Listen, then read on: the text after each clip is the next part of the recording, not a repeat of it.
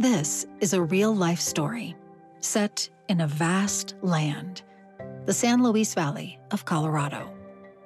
It's a huge, flat prairie flanked by mountains and far off the beaten path. Add to that, too, the mystery of seeing remote settlements while driving through and wondering who on earth would live out in the middle of such a vast space in a little tin can or a wooden lean-to. I mean, the most basic shelters, and who would subject themselves to that and why? That's author Ted Conover, talking about the questions he tried to answer in his new book, Cheap Land, Colorado. On this, Desideratum.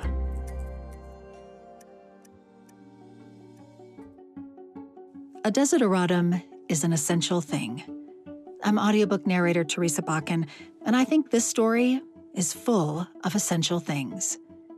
Like wide open spaces, what to do with a rattlesnake, the peace you find in silence, and the need for connection. Hi. Hi. How are you? Oh, great. I'm so happy to see you. Likewise. Where are you? I'm in Riverdale, which is part of the Bronx in New York. Ted Conover lives part of his life in New York City. He's perhaps best known for spending a year as a prison guard at the maximum security prison Sing Sing in New York. The book he wrote about that experience was called New Jack, and it earned a National Book Critics Circle Award and made Ted a Pulitzer Prize finalist. His work expands and deepens what we think of as journalism. He submerges himself in often uncomfortable situations and then takes readers along with him. Today, we're talking about his latest immersive experience and his book called Cheap Land, Colorado.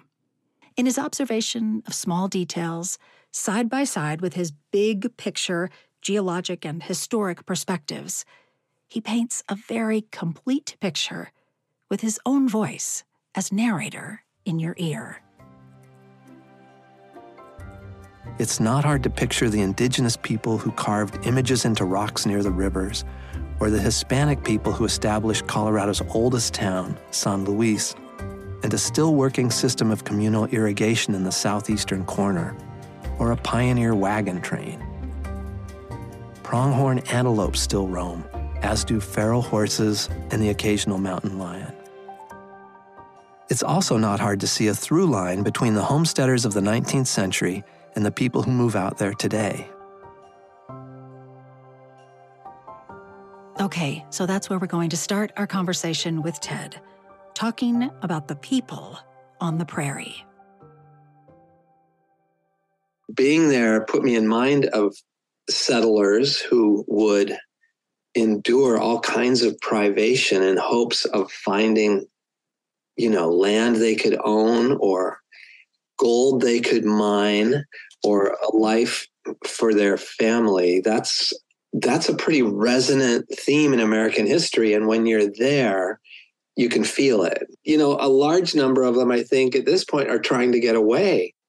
There's an escape. Exactly. It's a freedom from and a freedom to live the way you want to live. Exactly. But also maybe fleeing from a horrible past. Yeah, absolutely. That's been a theme in the American West for a long time, right? Getting away and starting fresh and trying to leave behind a previous version of yourself or a life you lived and starting fresh. So that all happens. And then this particular part of Colorado is one of the few places in the country where you actually, can buy 5 acres of land for not very much money. And that's definitive in a way. That's why I called my book Cheap Land, Colorado, because it's cheap. You go online and Google 5 acres San Luis Valley, and you'll find 24 websites with plots, from $3,500 to maybe $7,000, which I don't think exists elsewhere in Colorado and not much elsewhere in the United States. Places that nobody really wants to live because they're hot and windy and far from things. But if you go there, you can be your own landlord. Yeah. Right? You can avoid paying utilities. You can avoid law enforcement in most cases if you have a reason to want that. You can grow marijuana, at least in Colorado. And so you have various kinds of freedom that a lot of people seem to seek. Yeah. Yeah. And I really loved in the book that you included pictures. And so I was going to ask you that one of the first pictures in the book, and this is within a few pages of you explaining that title, which you just brought up, Cheap Land. The first time I saw it come up in the story, I think Matt says it, that he had Googled Cheap Land, Colorado. Yeah. And so you show a picture of Matt's place in that page. And it's stunning. I'm going to ask you to try to explain what a place.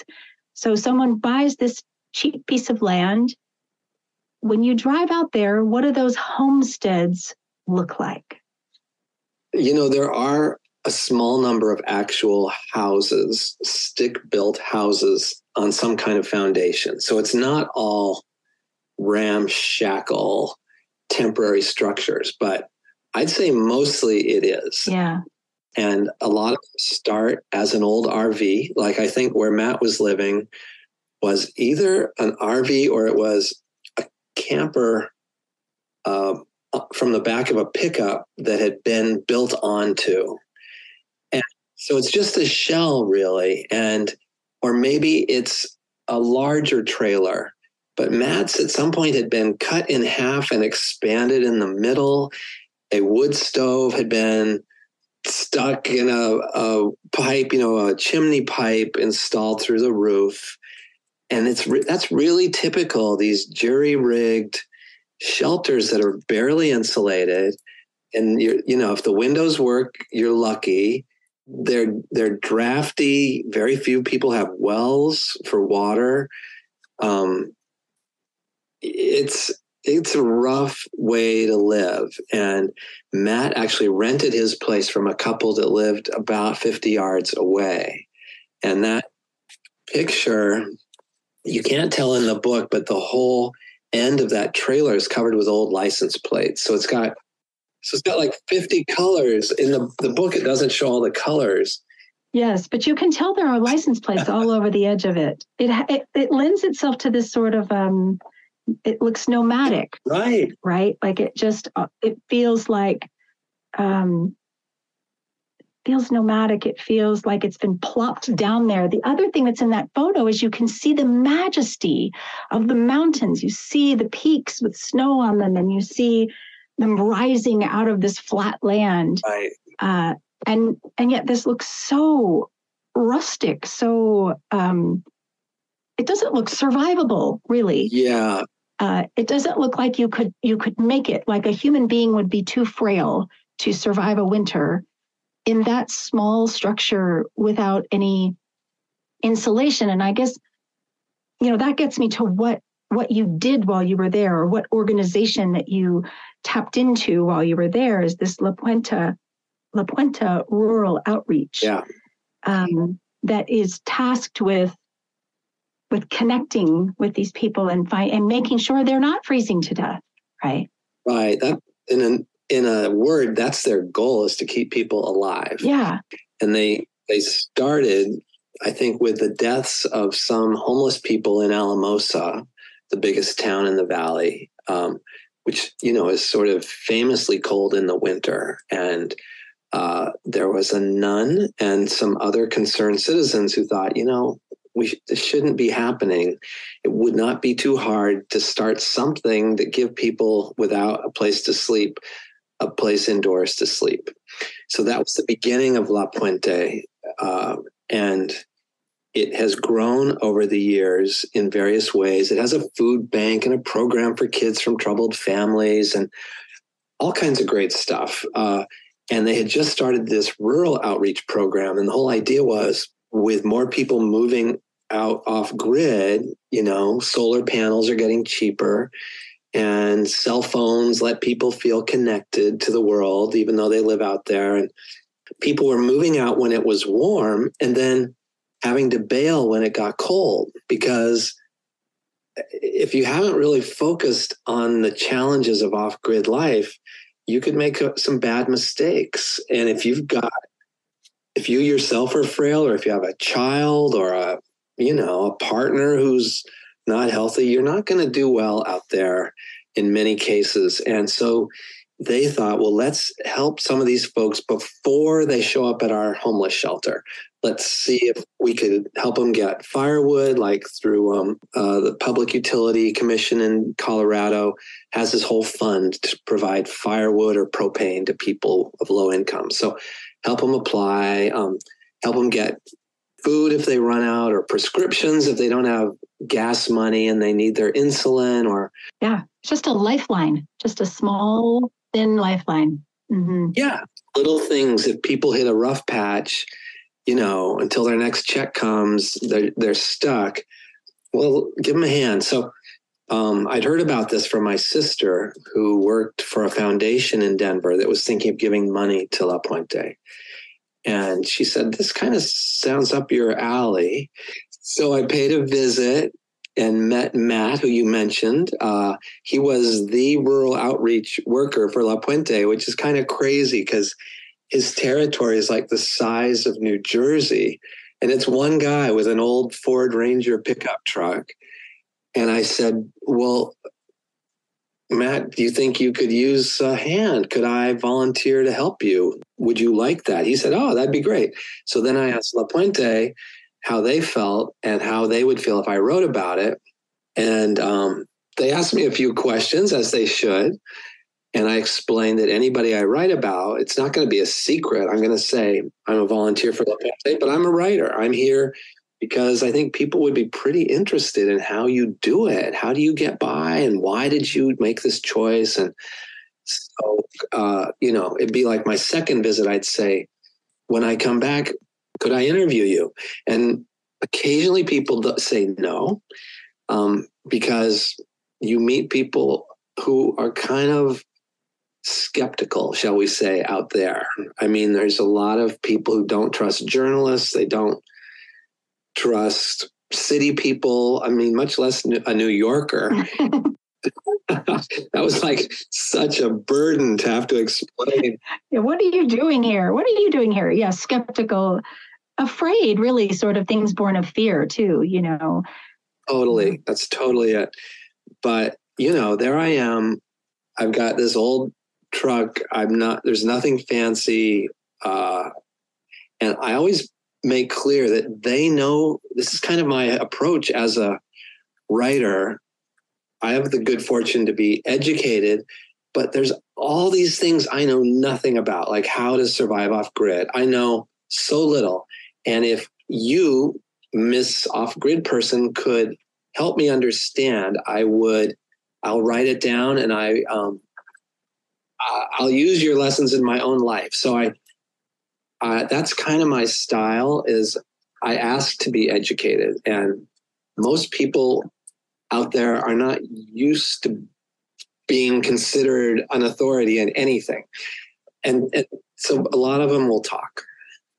Yeah, it's actually such a great lesson to come from a place of curiosity too. That, oh, I see you've done this, and how did you do that? And not a place of it's not nosy. It's curiosity, I do know, and I also know the thing I struggle with is their fear of being judged, because there's like people missing their teeth, or people who haven't taken a bath in a while, and they know that they carry a stigma, right? They know that if they walk into McDonald's, people might look at them or have an opinion about them. And so I have to make clear, I am not here to judge you. I'm here to learn. And that's a kind of important step, and it's not automatic. And you find that you bring prejudices unconsciously, right? Like the whole teeth thing. It's hard not to think, why haven't you fixed your teeth? why don't you have dentures? You're only 30 years old. Or like Stacy, the mom of the family I rented from for a while, she asks me, "You're probably wondering about my teeth." And she says, "I want you to know it's not from meth." And so that's an association people know you might make, and they want to head it off. And Yeah. there's so many issues like that. We carry a lot of judgments and stereotypes, and becoming conscious of them is a big part of doing this kind of work. Yes, I would say that reading this, it's clear to me that you came to the place with a sense of awe and respect for the hardship of it and curiosity. And also, I think because of the connection to La Puente, this idea that we're stronger together, or that we lift each other up. That's it, exactly. I think you said you worked as a journalist. And so that traditionally journalists are not supposed to get involved. Yes. Right? You're not supposed to join the group to report the story. Your power comes from your independence. But seems to me, if you're reporting about people who are struggling, there is nothing wrong with lending a hand. And in fact, it would feel bad not to. You'd feel like you're just some kind of cold observer if you have a way to help somebody and you're not doing it. That kind of sucks, really. Right. I just don't want to be that person. I don't want to be that person asking those questions. So this made me comfortable because I'm trying to help. And then I think, people appreciate it. So that was kind of my approach. Yes. One of the things I love that happens to you through this story, because you are also kind of a character in this book. Right. This is an immersive experience. You share with the reader your experience, not just the people that you are meeting along the way. And you start off and you're just a few yards from the family that you're renting from, and you're sort of immersed in their family life and what's going on with them. But you come to a point where you kind of double down and you're like, I think I'm actually going to go all in on this and buy my own piece of cheap land, Colorado. Yeah, so it just seemed like a natural progression. Like, here I am, I'm a renter, and I wasn't actually the only renter on that property. As you know, I'm just a few yards away from a couple that has arguments, and they like to drink, and I'm thinking I'm back in the Bronx or something.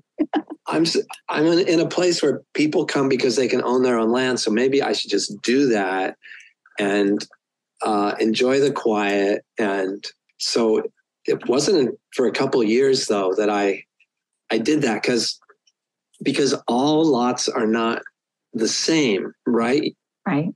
I was looking for something in specific. So I was looking for a lot that would be near somebody I knew and trusted, so that if I have a little trailer there, the odds improve that it won't be gone when I return, because that happens out there. Things that are not tied down, and even things that are tied down, disappear. Yeah, there was a story about like the actual axles get removed from one, like the thing is turned upside down and the axles are removed while the person's gone. And so, yeah, your safety is dependent on others. Yeah. And that was also a surprise to me. I guess I didn't expect that this remote lifestyle, that people that chose that would then be sort of connective tissue with each other. Yeah. You're right. You think, they don't talk to each other, but that's the furthest thing from the truth. They're like in each other's business, even if they can't see the place over the hill, right? Yes. There aren't that many roads in, and there aren't that many people, and you tend to somehow be aware of what's going on. And people use Facebook Messenger, even if they only have one bar signal. Messenger lets you text or call if the signal's better. And And you'll find people, who are going into Walmart early in the month. Do you want to share a ride? Could you buy me some dog food? There are benefits to having neighbors. So anyway, I waited till I found a piece of land that seemed right, and then went for it. And I still own it. My great fear is, just like you mentioned, Teresa, I'd return from being away and I'd find this ancient trailer that came with the property. I'd find it on its side with its axles removed, because Matt told me they're solid steel. They're worth $500 each. And I'm thinking, it would just break my heart if that happened, because I've put a lot of work into like excavating this trailer and getting the mice out and making it livable. And I still go. I suppose another author would be on to the next thing, but I'm not ready to leave. It's part of my life at this point. Yes, there was a part in the book, and I think I even wrote it down because I thought, oh, wow, he's really not just doubling down on this immersive reporting experience, but you find a sense of yourself there, and that it was different from other immersive reporting. So the people who have followed your stories in the past know that you've done this kind of years-long, large scope, big picture understanding of things. And you do that in this book. We get deep down history of this region and the layers going back of why things are the way they are, and why the land is divided and cheap the way that it is. But you also come to this place where you're like, I want this experience to last. And what I thought was so funny in that section was you start talking about how time is measured. And you're in Colorado on your land there, and you bruise your thumbnail, and the time that it takes it to grow out is how I was like, oh my God, the time is measured in fingernail growth. But there's a pace of that, right? That's very different from the other parts of your life. There is. But that I'm embarrassed to say, in trying to repair my fence, I have mangled my fingers with the hammer more than once, but it's like a souvenir I take back to my city life. And I get to, measure how long it's been since that happened by watching my fingernails. But to your point, I'm best known for a book where I became a New York State corrections officer, and I worked in a prison, in Sing Sing prison, for almost a year. And I could not wait to get out of there, because that is such a stressful environment, and corrections officers are under so much, especially the new ones like me, just under a lot of pressure from prisoners who kind of want to intimidate you, and from older corrections officers who want to intimidate you. Mm-hmm. So it's really stressful, and I was so happy to leave there every single day. And I'm so sad to return the next day. And in the San Luis Valley, it has not been like that. Mm. I can have enough of solitude, and I can have enough wind or terrible weather that I'll happy to get back to another place, especially sometimes a place with humidity, because it's so dry there that, my sinuses dry out and I start sneezing, and I miss the muggy New York summer. But apart from that, I really like being there. I like who I am there. I'm more relaxed. I'm less anxious. And it's a little bit of a memoir along with a cultural exploration. Yeah. There are lots of stories in this, lots of characters, lots of real people. One of the most harrowing stories that I was just going to ask you to retell a little is that you have to relocate at one point a rattlesnake. And one of the things that I thought was fascinating about this is what you just mentioned a minute ago, and that was about Facebook. So you use YouTube in your problem solving with this rattlesnake problem. Oh, yeah. And that part of it was intriguing to me. I don't know why I didn't expect to find social media in the San Luis Valley. Yeah. But yeah, I guess first tell me the story of the rattlesnake and how you solved the problem. And then I want to know your thoughts about social media. Sure.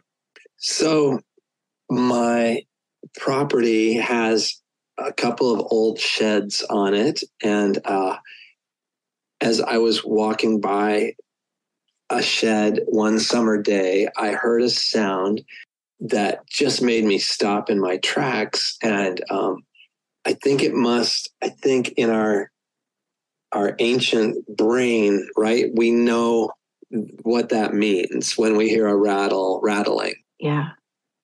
I was just like, what could that be? And I've been expecting to see one for a long time. This wasn't until the third year I was there that I'd seen countless ones dead on roads, or, their heads cut off by my neighbors. Everybody kills them instantly because they worry about their dogs. They worry about themselves. They're very anti-rattler. I, being a different kind of prairie person, did not want to cut off its head.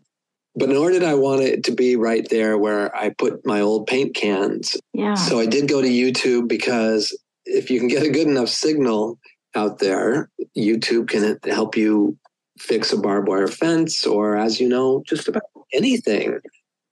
And there's so many different people on YouTube who will tell you how they catch a rattlesnake. And you kind of have to figure out what's your style. Are you going to be the macho Texas snake handler who has big boots and a special clamp and, but at the last minute grabs it with his hand? Or are you going to what? I settled on this Wisconsin school teacher who found a snake in his woodpile and heated up a piece of PVC tubing in his fireplace into a crook that he could lift the snake with. And he puts it in a 10-gallon drywall putty container with a lid. And then he puts it on the passenger seat of his car and drives it to a park. I took it to BLM land, which there's a lot of down there. And it's across the Rio Grande River from me. So I thought that's pretty safe. But, if I'm mocked by my neighbors for anything, it's the fact that I do not kill my snakes. And they just say, well, they may think you're smart in New York, but we know dumb when we see it, Yeah, I think what I loved about the story was that it's there. You talk about that region of our brain that knows this is bad. This is bad. Yeah. And how then, though, you have an appreciation for it, right? Like you notice it's sunning, like you go back, keep your distance, but you actually do sort of a curiosity reconnaissance kind of observational journalism with it. Right? You're right. I wanted to take my time and understand it. Like, when does it come out? Yeah. When does it want to be in the sun? When does it go away? And it would clearly go away into a hole under my shed. You could see.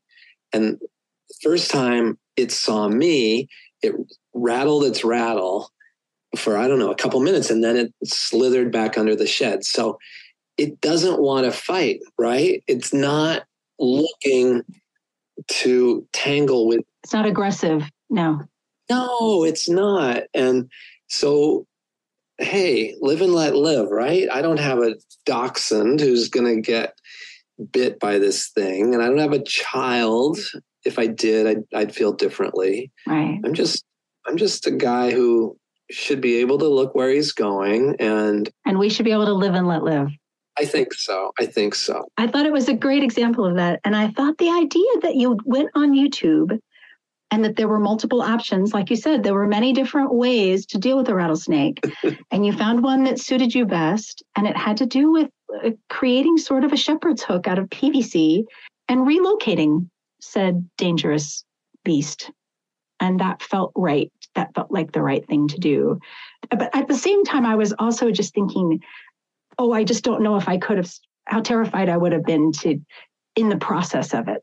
Like I this is a tangent, but my son and I decided to do honeybee keeping. Oh. And we watched YouTube videos and we went to a club and we learned everything we had to learn. And then we got the nucleus of a colony in the back of our pickup and brought it to our property. And we had to set it up.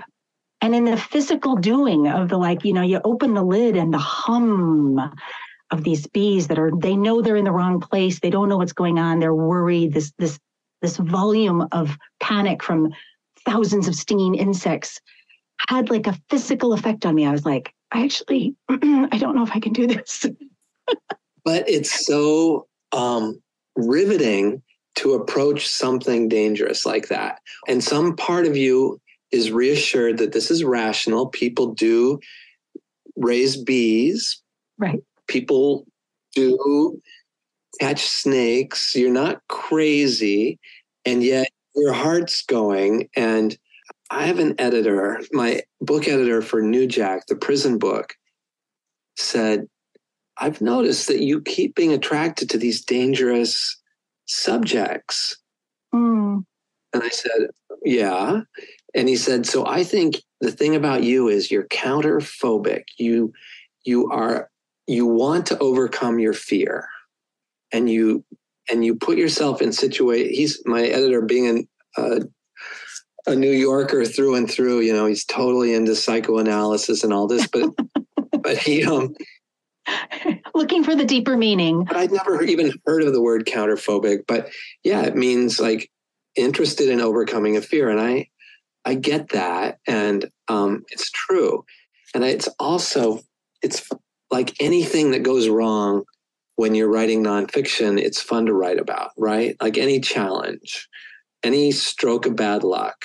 The silver lining is this will be fun to write about. Well, and some of this I felt like life is stranger than fiction. I think at one point maybe it's Matt or maybe it's Lance that says you can't make this stuff up. Oh yeah. I know. And I guess, I don't want to hold up any one character as what a train wreck. I think I really love when your story intersects with Zara's.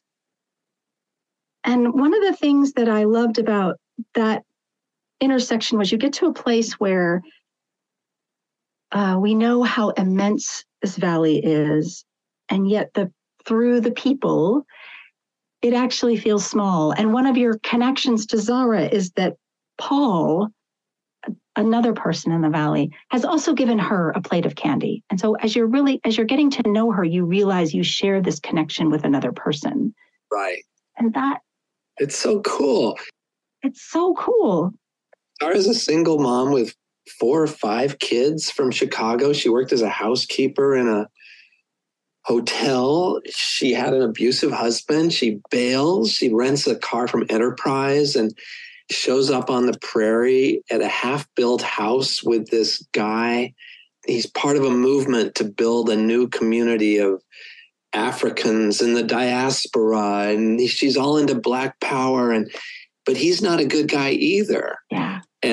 And so her neighbors, who are mostly white people, end up being really helpful to her as she extracts herself and finds a place to hide from him.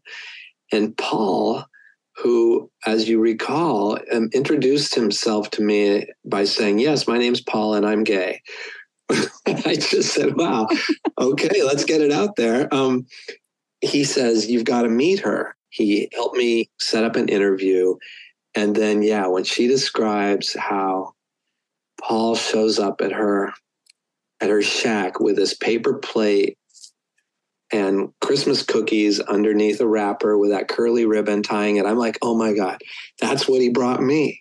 And so, yeah, you feel this kinship with people from another universe, basically, because you're just spending time in the same space being human together. And so I love that stuff. I love seeing unexpected things in common and just seeing people who are admirable where you least expect it, right? Like somebody determined to make herself a better life and willing to really go through so much on the way to that So not only, does she go into this area of white people with all these very pro-African views, very strong political views, but then she moves into Alamosa months later. She's the Colorado representative of the new Black Panther Party.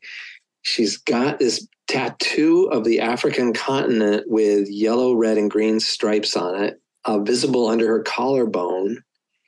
And what does she do? She falls in love with a cowboy from Monte Vista who's smitten by her, and wants to help her tie her roller skate when she's at a roller derby practice in Salida. Yeah. And now they're married. I mean, you can't make it up. And it's kind of fantastic that I live in the same world as them. Yeah. I enjoyed her. I thought she could be her own book, actually. Totally, she could. She could probably write it herself. Yeah, and I think that Paul is one of the people who threads through your time there and is kind of one of those connective tissue people. And he, like everyone else, really doesn't fit a mold. And I think that's something you sort of alluded to at the beginning about not judging things, right? Like, don't make a judgment that everyone here is X, Y, and Z, right? Because there's Paul, and as soon as he meets you, he says, I'm Paul and I'm gay. And his own way of saying, like, I'm different than what you're expecting. I'm not who you think I am, right? I think that's right. And then for me, Paul becomes someone that helps you find meaning in this whole experience through being able to see Paul's humanity, but also to see his frailties. And it also really points out the value of what La Puente does, which is, lifelines to people. Yeah, Paul, he's quite open about being needy in certain ways and having fragile emotional equilibrium, and he reaches out for help, Yeah. Yeah, he's doing well right now, but it's cyclical, and everybody knows this, all his neighbors and even the conservative Mormons up the hill, who are his nearest neighbors, look out for him. Yeah. They probably don't appreciate a lot of his lifestyle or way of looking at the world, but it's sort of unexpectedly diverse. And because of that, people who are unlike each other are kind of put in situations where they might have to deal with somebody quite unlike them, more than I do in New York, actually. Yes. So that's a surprise too. Yes. I was thinking that. I was thinking that in major metropolitan areas, there's an anonymity that allows us to then insulate ourselves in our own bubbles, for lack of a better word, right? Yep. But not there. Yep. All your Venn diagrams are overlapping. All of your bubbles are bumping into each other. That's right. And it is, for me, that was one of the big picture themes of the book. Right? Yeah. Was that what's happening right here is a lesson about the divisiveness, is an example of the divisiveness. You certainly run into divisiveness, but it's also a lesson in maybe how we overcome that from this fringe. Yeah, I agree. And that was completely unexpected to me. I thought, this is the fringe. It's going to be full of angry people who are sick and tired and don't want to deal with that kind of person or that kind of person. And instead, it's its own world where not everybody wants to connect, but a significant number do. And they are each other's social world. And there's rifts, there's feuds, but there's people who have little, my house caught fire. Well, stay on my couch for the next week. That happens all the time. Or I hit a deer, I hit an elk. I'll drive you into town to, or I'll take your kids to school, or, people with kids especially, I think, try to find ways to coordinate and look out for each other. And that was a surprise. my very first hint of it, back to the beginning of the book, is when I would be driving around, like making cold calls at these properties where I didn't even know if anyone was home.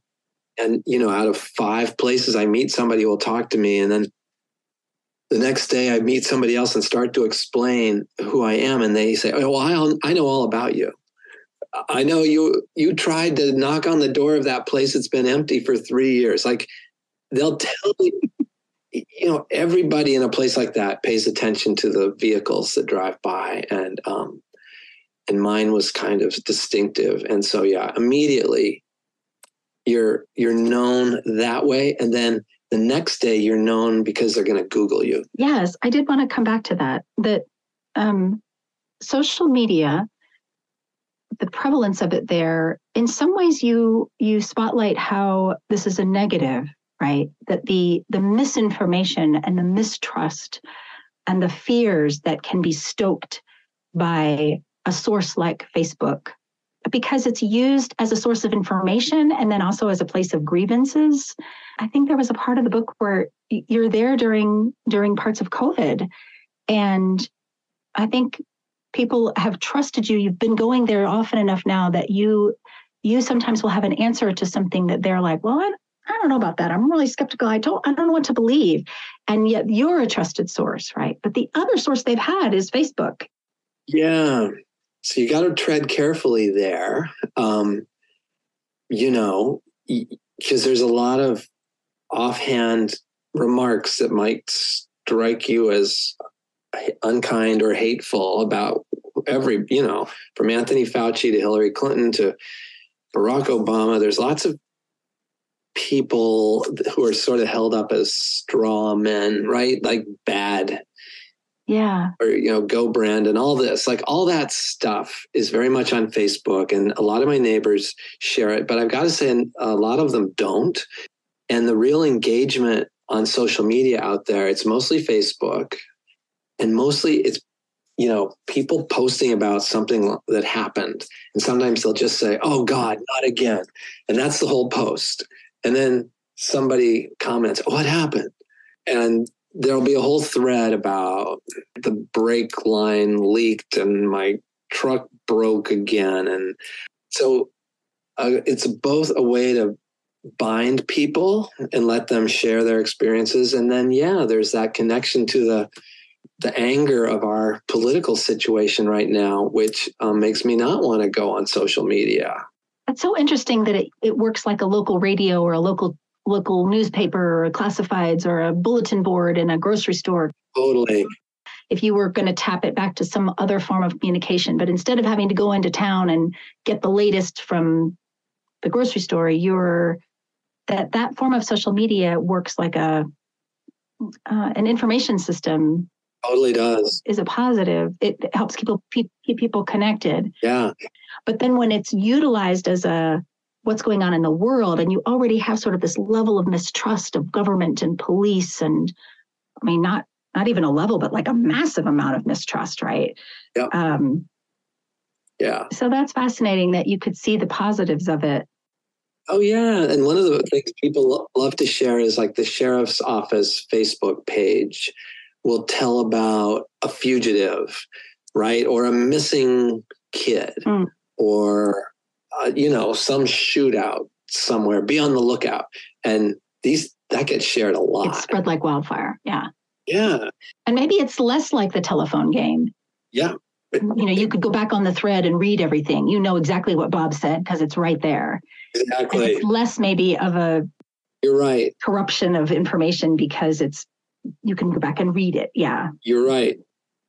Well, if you compare it to telephone, that game where you pass on a message and see how distorted it gets by the fifth or sixth person, it's better than that. And yeah, it is amazing how smartphones and social media have made even these remote prairie dwellers, I'll get messages. Have you seen that duck in Central Park?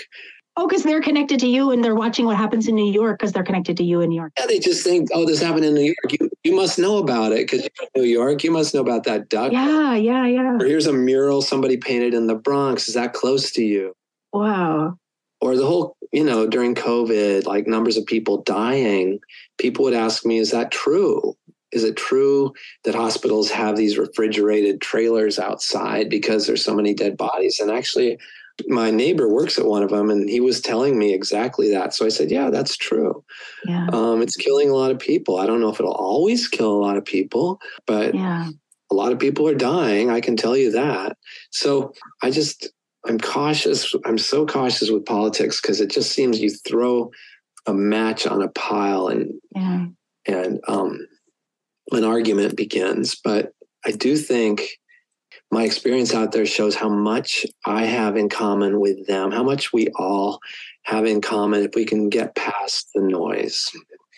Right. Yes, that's a great point. One of the things that you've been really generous. I'm gonna try to wrap it up. Towards the end of the book, your neighbor Robert has an auger, and you're putting in a fence, and you end up bartering. Yeah. It was a mind shift. It was a different way of seeing things that was already in place when you got there. And it just felt to me like at that point in your time there, it just was an automatic almost for you to consider a barter. Yep. And one of the things I really love about that is it's just so human, right? It's not about data or numbers or something with a decimal point. It's like, here, I don't need this. You need that, but I could use that. Yeah. And so it's a transaction that's more personal and that you're going to remember, right? And maybe you'll repeat some version of it. And it's like earlier you were describing how unique Matt's dwelling was. And in a way this is not cookie cutter housing in a suburb. This is like incredibly individualistic solutions to how do I stay warm in a harsh environment. And you think, oh my God, that's scary. It's so poorly made. But on the other hand, it's so real and it's so human. And you see somebody who's put together this house out of 200 different sources of thrown out material.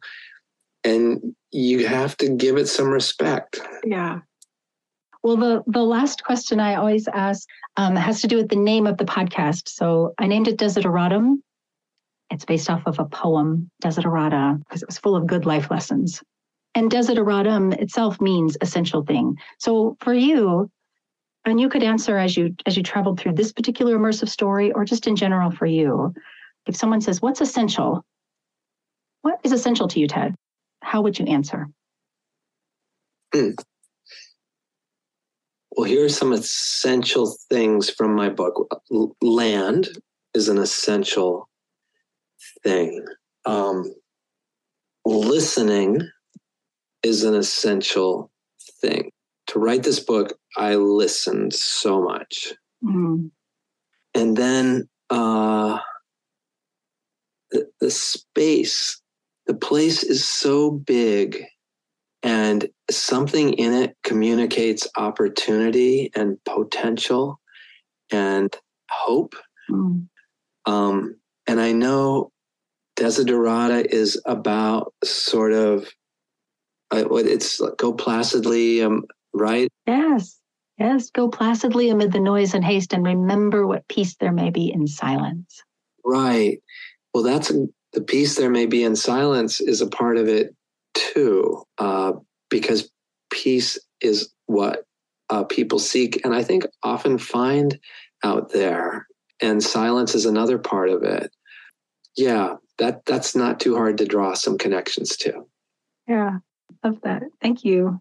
Thank you. You totally get my book, and I find it very gratifying to talk about it with you. Thank you. I hope you enjoyed getting to know Ted Conover as much as I did. I want to thank the Colorado Sun for shining their light on Ted's work. I listen to the Sun's podcast called The Daily Sun-Up, and every Sunday, I check out the Sun Lit feature at coloradosun.com for author spotlights. Sunlit editor Kevin Simpson often talks to authors on the Daily Sun-Up's Friday podcast. Check it out at coloradosun.com or wherever you're listening to this podcast. Ted will be in Denver for the Colorado Sun's Sunfest Ideas Conference. I'll put a link for tickets in the show notes. And I'll link the La Puente organization Ted volunteers with so you can find out more about the good work they do. One more big thank you to the audio publisher, Random House Audio, for the excerpt from Cheap Land, Colorado. And as always, thank you for listening.